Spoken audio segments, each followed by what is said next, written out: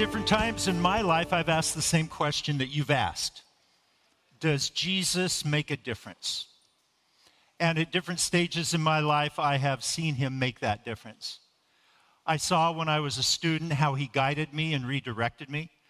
I saw how when I was deciding on a career path and thinking about finances and finding a wife, hopefully, and having a family and those huge decisions, I found he guided me at that stage as well. When it came to actually deciding on that career path, he redirected me. He closed doors. He opened doors. I'm here today as a result of him guiding me in that pathway. When I found this wonderful gal that I dated and finally married and have had 37 fantastic years with, every year, especially on our anniversary, I had to stop and say to myself, God, thank you for being there. Thank you for guiding me. I feel like I married 2 or 3 clicks up and just married this most wonderful person that he had designed. And to this day, I see God at work. I see him working in people around me, and I see him working in you. And you've probably been asking that question at different times. What difference does Jesus Christ make in your life? And today we are going to talk about how clearly he shows us that he wants to do that. He's willing to do that for you. Let's pray. Heavenly Father, thank you for your work in our lives. We don't always see it. I admit I don't always. But Heavenly Father, I know you're there. And Jesus, I know what you've done for us to reveal yourself to us and the way to knowing you clearly and the way of seeing you better. And I pray today that we would plug in to you and that you would give us that clarity and we would have eyes to see and hearts that are wide open to you. In Jesus' name, amen. And so today we are going to see that Jesus is the clarity to connect with God.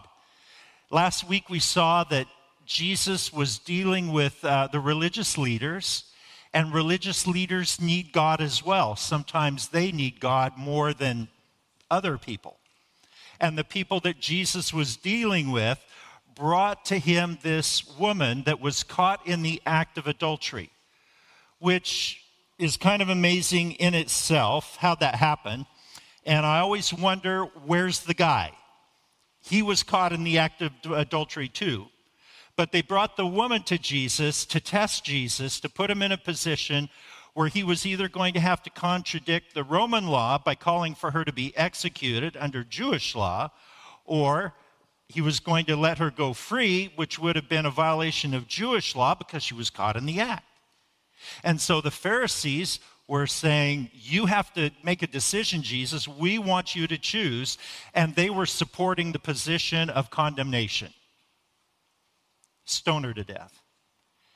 And Jesus said to them, whoever is without sin, you cast the first stone.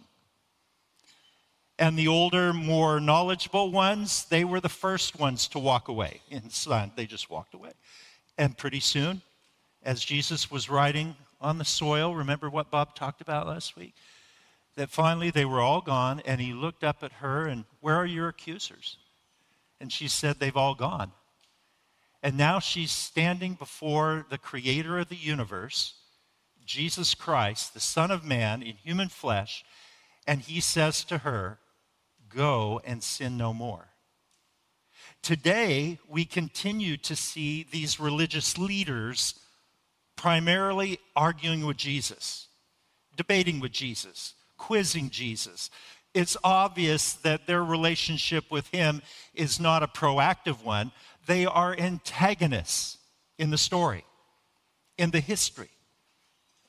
And Jesus interacts with them, and their unresponsiveness to him shows us that not only will they not forgive the woman, but they won't receive forgiveness for themselves. How ironic. They are standing in front of the gracious God of the universe, offering a path for forgiveness of their sins, but they are attacking the source of it, Jesus Christ himself. And so let's look at two ways that this clarity is shown by Jesus. First, he gives clarity to follow him confidently. And your very first verse talks about that idea of following Jesus. And so the confidence of true change is that first verse. What confidence does he give you? Well, many of us have asked, will Jesus make a difference? Will he make a difference in my life? I hear about him doing that for other people, but will Jesus truly bring about significant, wonderful, good change in my life? Will he lead and will he guide me? And so Jesus gives us that confidence when he says, again, and Jesus has been speaking to him, he spoke to them saying, I am the light of the world. Whoever follows me will not walk in darkness, but will have the light of life. What a bodacious statement, unless it's true. I am the light of the world. Not he's the light of Jerusalem, not he's the light of Judea, not he's the light of the Middle East, but Jesus makes this profound, bold statement, I am the light of the world. When I hike, which I try to do often with my wife is an amazing hiker. I try to keep up with her, truly. She will hike during the day. She will hike during the night. And I remember she was planning this hike for us up the gorge. And she said, be sure and bring your headlamp. And I always bring my headlamp because she taught me how to hike. You always hike prepared. You know, you have your emergency stuff, all the extras. Yes, you have to carry the extra weight, but when you need it, you'll be glad you did. But I always carried the headlamp. And so we went up to this lookout way up in the mountains, saw this beautiful sunset. And then she said, you realize we're not going to be able to get back to our vehicle in the light, so we need to put our headlamps on and we get ready to hike in the dark. And I thought, what an adventure. And we did just that. We hiked in the dark for an hour and a half back to the vehicle. And every once in a while, I thought I heard something behind. So every once in a while, I got looking around with my headlamp. I just wanted to let anything out there know that I was aware, right? You know, I'm ready, right? Sort of thing. And that light helped me to stay on the path. In the dark, I actually turned it off at one point, and I did not like it because it was a dark night, and I could not have seen the path. It was not wide. It was not well marked in places. It would have easily been a problem situation. Light helps us to see, especially at night or in that dark closet, in that dark place. Light helps us. And the metaphor Jesus is communicating to us is that he brings the illumination to our minds to be able to see things clearly and to experience life in the light of God's wisdom and understanding. He said, whoever follows me will not walk in the darkness.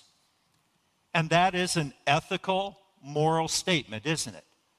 That in life, there's the dark side and there's the light side. Movies are made on these themes, are they not? It's understood by human beings that there's things that are good and there's things that are evil.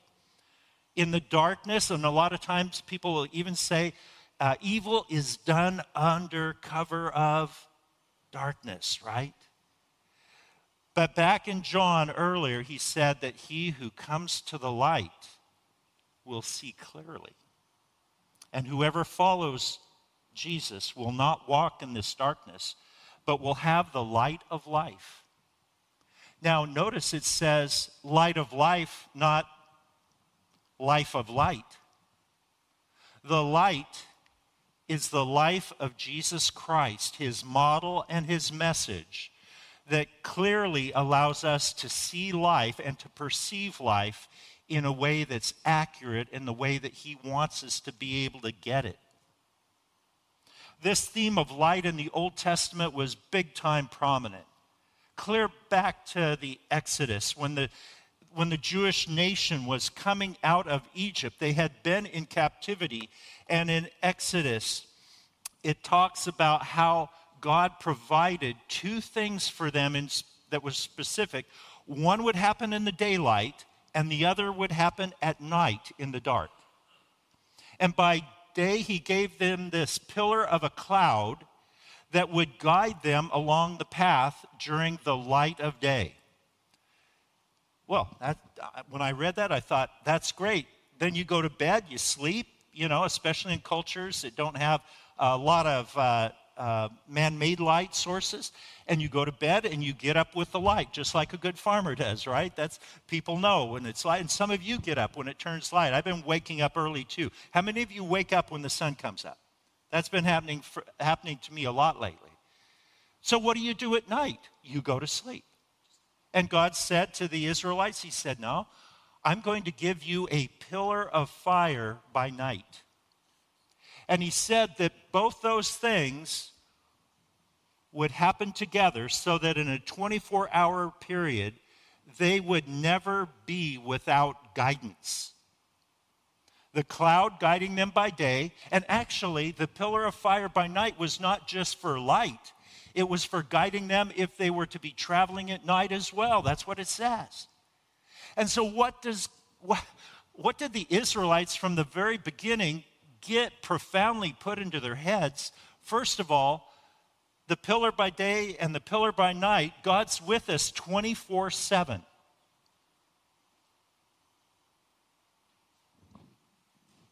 Do you think of God that way in your life? That he's with you 24/7? Secondly, both of these were for guiding them. Do you experience the guidance of God in your life? The Israelites did. They did it for years. And this constant 24/7 guidance system was in their lives to tell them that God was there with them. He's present. He's guiding them, and he's for them.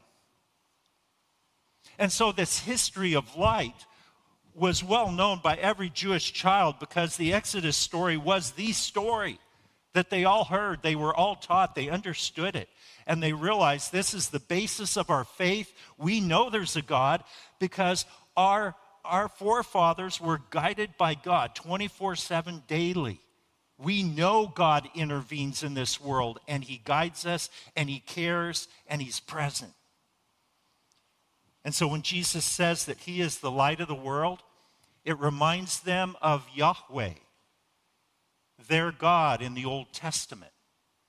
And that takes us places, folks, because he said that in him was life, and this life was the light of men. When John said this in chapter 1, verse 4 and 5, he was already highlighting for you that this life that's in Christ is the light that guides us. So his example and his words, his mission, his purposes, his methods, they guide us today.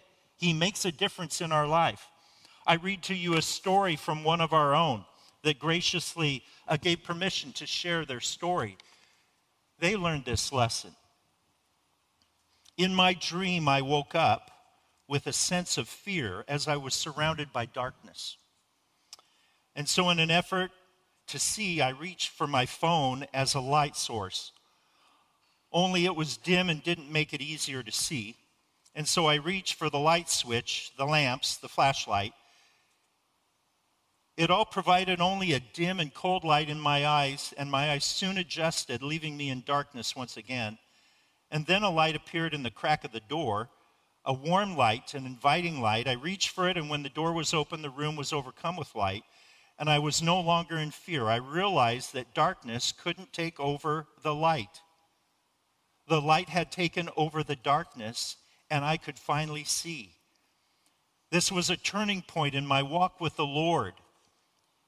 It was encouraging to me, and it taught me that Jesus is not a light among many lights. He is the light. And I went from knowing the Bible and Christian rules to live by to knowing Jesus and the power that he has. I knew that Jesus was with me and that he had made a way for me to be free and that he was inviting me to live in hope. Do you know Jesus as the light of your life, your world? Jesus also gave confidence to us based on his knowledge. And his knowledge is on a level that none of us can relate to yet.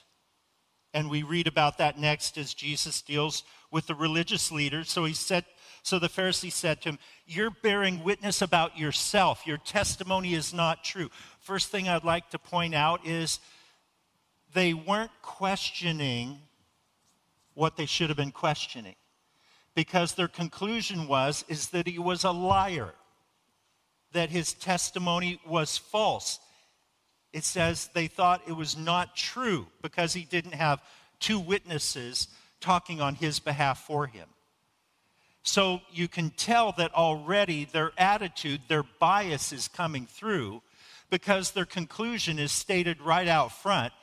It's not true. You're lying to us. Well, think about it. If you were God and you were not dwelling in the physical realm, but you were spirit and you were truth, as John said earlier, then how would you be able to reveal to human beings about what heaven is really like? You would have to bear witness, just like everyone in this audience would. If you had been in heaven, then you could testify what it was like. And because Jesus resided in heaven and he came to earth, we call it the incarnation, he could tell the Pharisees, he could tell everybody what heaven was like, but he was the only one capable of giving that testimony, because none of us can, and none of them could back then. They hadn't been there yet. And so Jesus does this. He answers and says, "Even if I do bear witness about myself, my testimony is true, for I know where I came from and where I'm going. But you do not know." And so he's kind of drawing them out and saying, you don't know the answers to this, but I do, and I want to share them with you. And where I come from and where I am going, they don't know. And so he's just begging them to ask the question. So tell us more. Where are you going? And why are you going there? And what's it like there? But no, they've already precluded the answer to all those questions by saying, "Jesus, what you've said is not true." They weren't willing to trust him as the light of the world and the light of their lives. The third area of confidence that he gives in this interaction with leaders is confidence in his mercy. Many people have the idea that God is mean, that he's got this proverbial club that he picks up, and that his main focus in life is to wait for someone to mess up so he can thump them. Well, listen to this. Listen to what God is really like. Jesus said to them, "You judge according to the flesh." That is, you judge according to human appearances, human biases, human assumptions, out of really what you want. You interpret things the way you want. You judge according to the flesh. But Jesus said, "I judge no one." Because you see, Jesus did not come to condemn anyone, but he came that they might have life, that he might reveal to us the source of life, that he's offering us more than a bone. He's offering us life, forgiveness, reconciliation, a relationship with God. He's not offering us the club. He's offering us mercy. Yet even if I do judge, Jesus says, my judgment's true, for it's not I alone who judge, but I and the Father who sent me. And so in Deuteronomy, the requirement was for 2 witnesses, and so Jesus is giving them the 2 witnesses. I and my Father qualify as witnesses.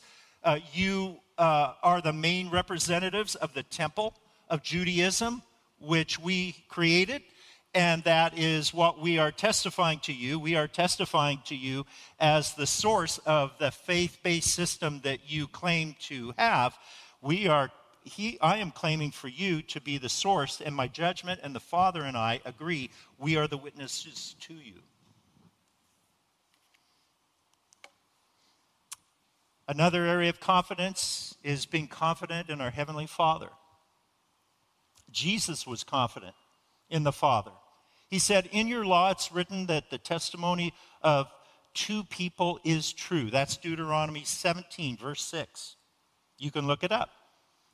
And he said, I am the one who bears witness about myself, and the Father who sent me bears witness with me. And so there are your two witnesses. There is the complete testimony. What's left to be decided?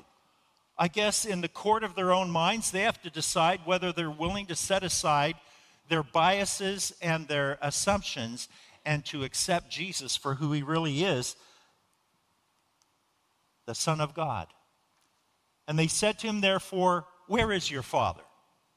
And you can just tell that they're thinking fleshly. They're thinking, okay, where's your father Joseph? They're still thinking biologically, paternity. And Jesus answered, you know neither me nor my Father. If you knew me, you would know my Father also. And so Jesus makes it the package deal. If you reject the Son, you are rejecting the Father. If you accept the Son, you are accepting the Father's offer. And so another area of confidence presented here that you can have is confidence in God's sovereignty. Because this whole mission was worked out in the plan of God. Sovereignty means that God is in control, that he's working things out to accomplish his goals and his ends. And we read this when it says that he spoke these words in the treasury as he taught in the temple, but no one arrested him because his hour had not yet come. And so John, the writer of this gospel, is letting you know that everything is working out in the plan. Do you ever wonder in your life if things are working out in a plan? That somehow God is working behind the scenes of your life?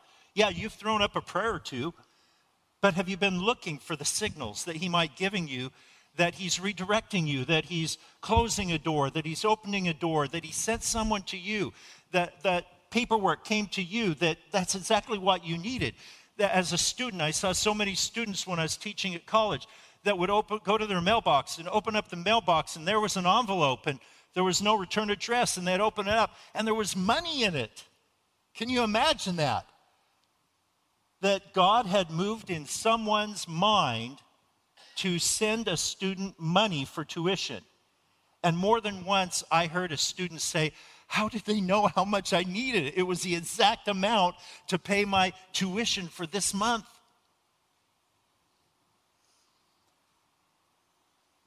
It's no coincidence that he talks about the treasury here. The treasury in the temple was the court of the women, and the court had a beautiful colonnade that went around the entire circumference of it. And under the colonnade is where the people would come up the steps into the temple and then into this wide open area with the coverings on the side, and there were the offering boxes. Well, they weren't really offering boxes because they were shaped more like trumpets that came up and fanned out. And they were all around that colonnade. And that's where the people would come. And the first 6 boxes were dedicated toward giving to the temple, covering the expenses, the upkeep, keeping the structure nice, looking good, and all that stuff. But then the others were non-designated. Those were free will donations. And so it covered all the donations there in the temple. How ironic that Jesus, as the gift of God, is speaking in the very place where people came and gave their gifts to God, and yet the leaders were rejecting the gift of God in their presence. Have you been holding out on Jesus? You've heard about Jesus. Everybody heard about Jesus. But are you holding out? Are you like these religious people who have said, we're in control here. We like what we've got. Jesus, you're upsetting things. You're competition. The people are following you. Yes, we're feeling a little bit jealous inside. Jesus, we want you to just calm down and maybe get peripheral. Don't be the main thing here. And really, that's what they're doing. They are asking Jesus to be just over there. Not here, but this is his temple. He was the light that provided the light for the Israelites back then with the cloud, with the pillar of fire. He had provided it then, and now he's come to be their light so that they can see clearly. And they're resisting. They're moving him out, putting him in the margins. And here at this location is where they lit the 4 great lights at the celebration of lights at night. And they would light those great torches, which were huge pans filled with some kind of oil or gas, something like that. And they would light these. And Josephus says that when they lit them at night, it lit this whole temple area plus some. It was just an awe-inspiring thing to behold. And it's at this time that Jesus announces his mission. I am the light of the world. He who follows me will not walk in darkness. But you can have the light of life. And so he states his mission, and he gives us reasons to be confident in it. And you can be confident today. You can trust him. Yes, you can follow confidently. But will you trust him completely? Will you take the next step? Will you actually say, I'm going to step into actually, with my decision making, my will, my emotions, my whole being, am I willing to believe and trust him, to actively trust him? And that is where he gives us himself to be trusted completely. How interesting that the basis of our trust is the sacrifice of his life. How much did he love you? He loved you so much that he was willing to go to a cross for you. I realize you didn't ask him to. That's called preemptive love. He chose to go there before you would ever ask, because the mission required that he achieve and accomplish the goal. Let's talk about that. So trust him completely. Why? Because first of all, it's an issue of destiny. He kind of cuts to the chase. What's the end game, folk? Where are you going to end up? You're going to live some decades here on this spinning mud heap, and then your body's going to cease. Where's your soul going?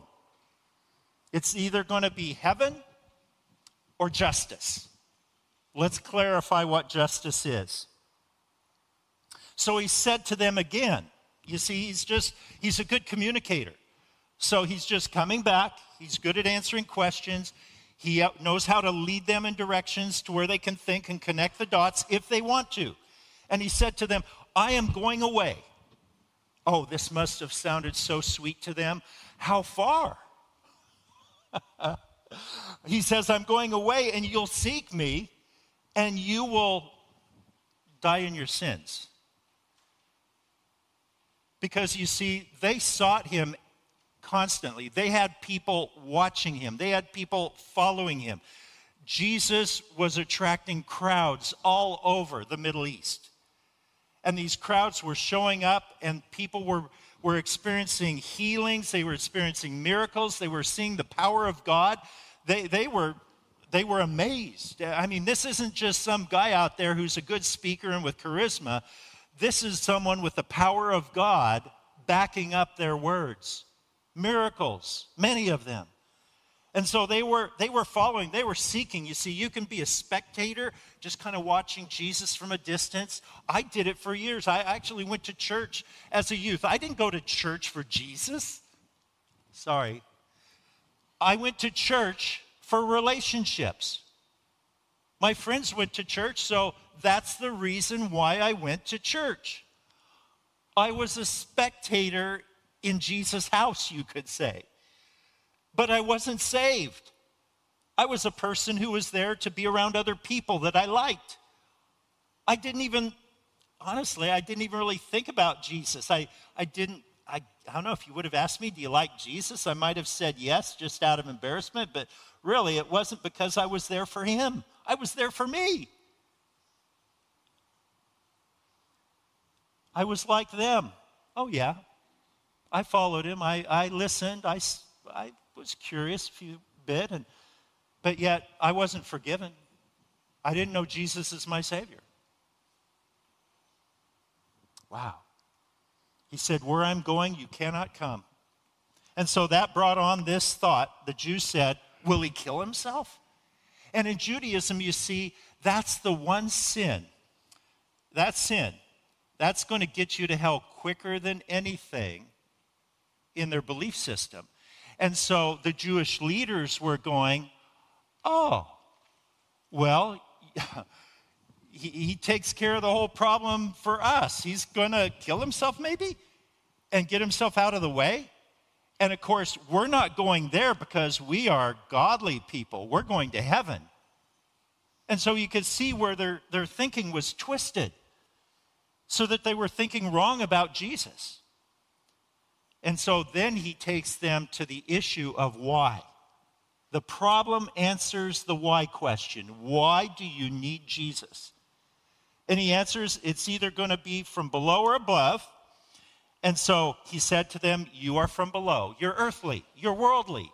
You're, like he said earlier to him, you're fleshly. Your mind's on human things and this sort of thing. And he said, I'm from above. We're from different worlds. You are of this world. I am not of this world. He is holy, and they are human.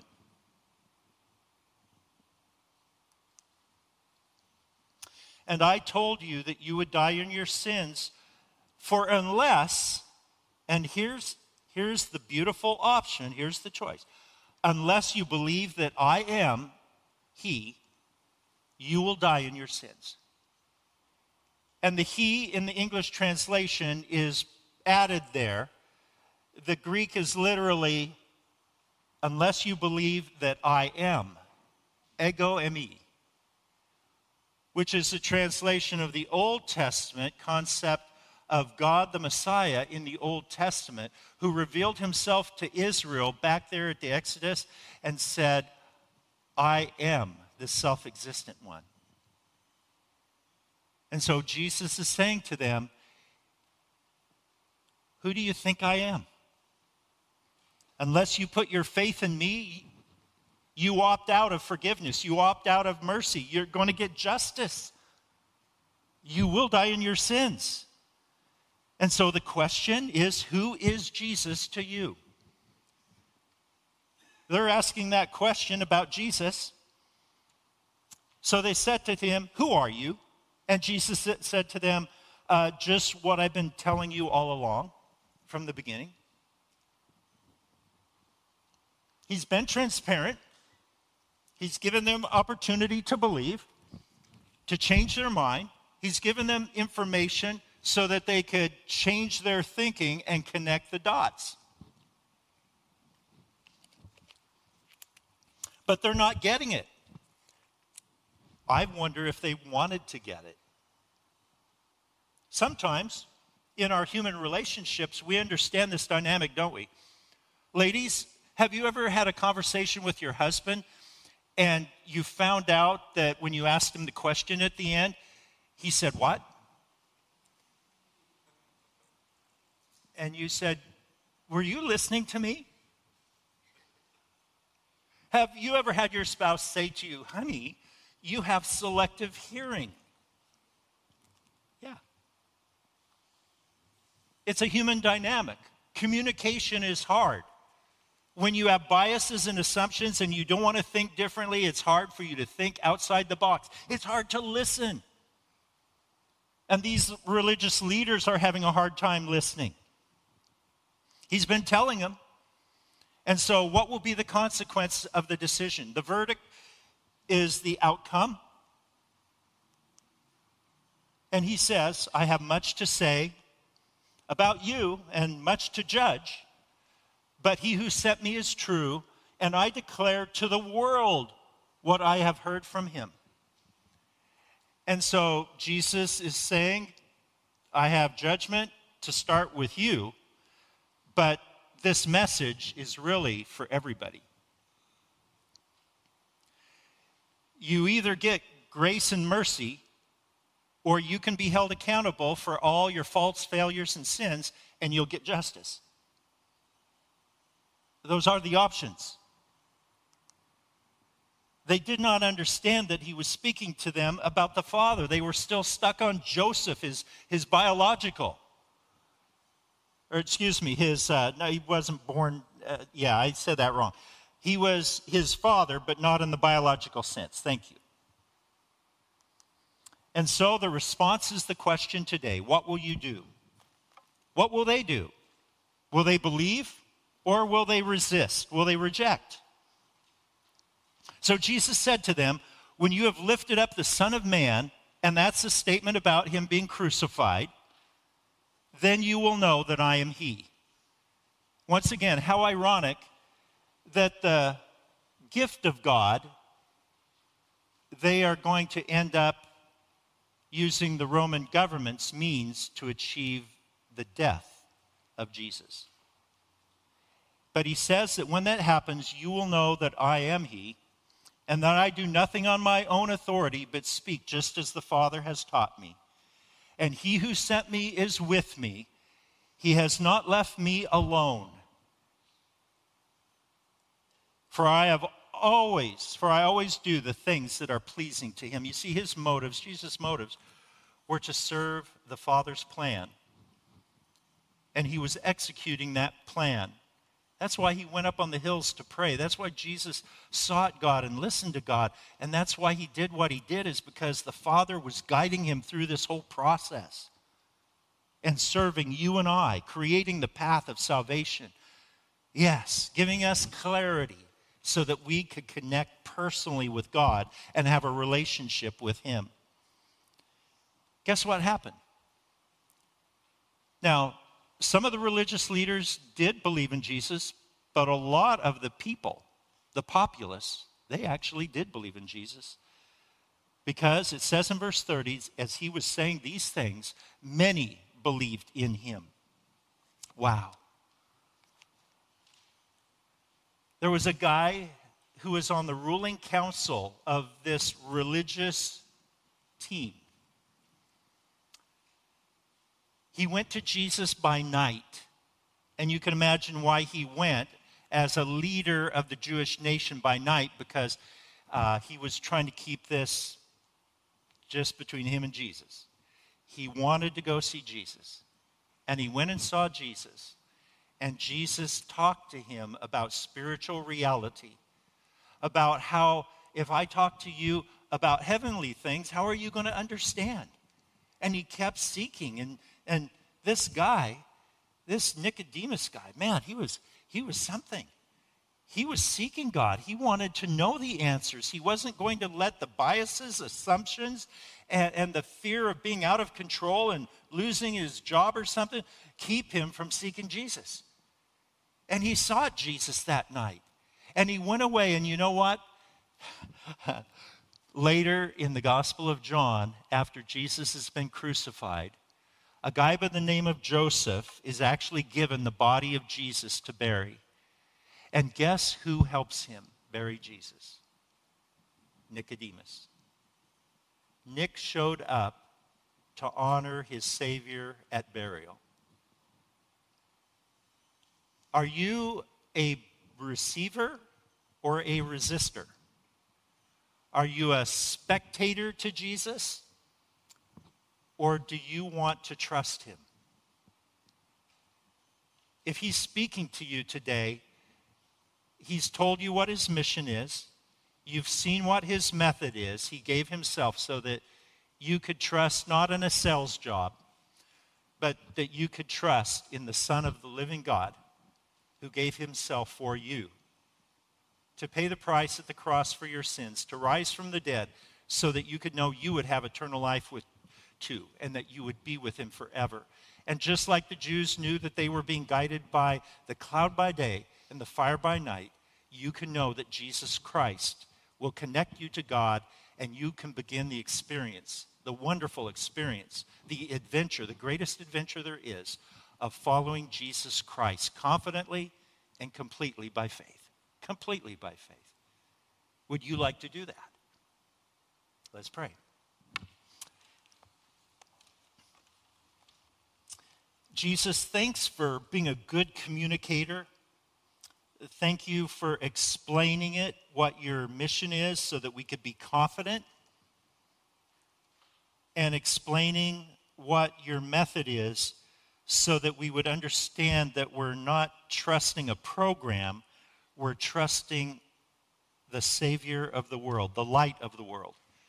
Thank you for the clarity.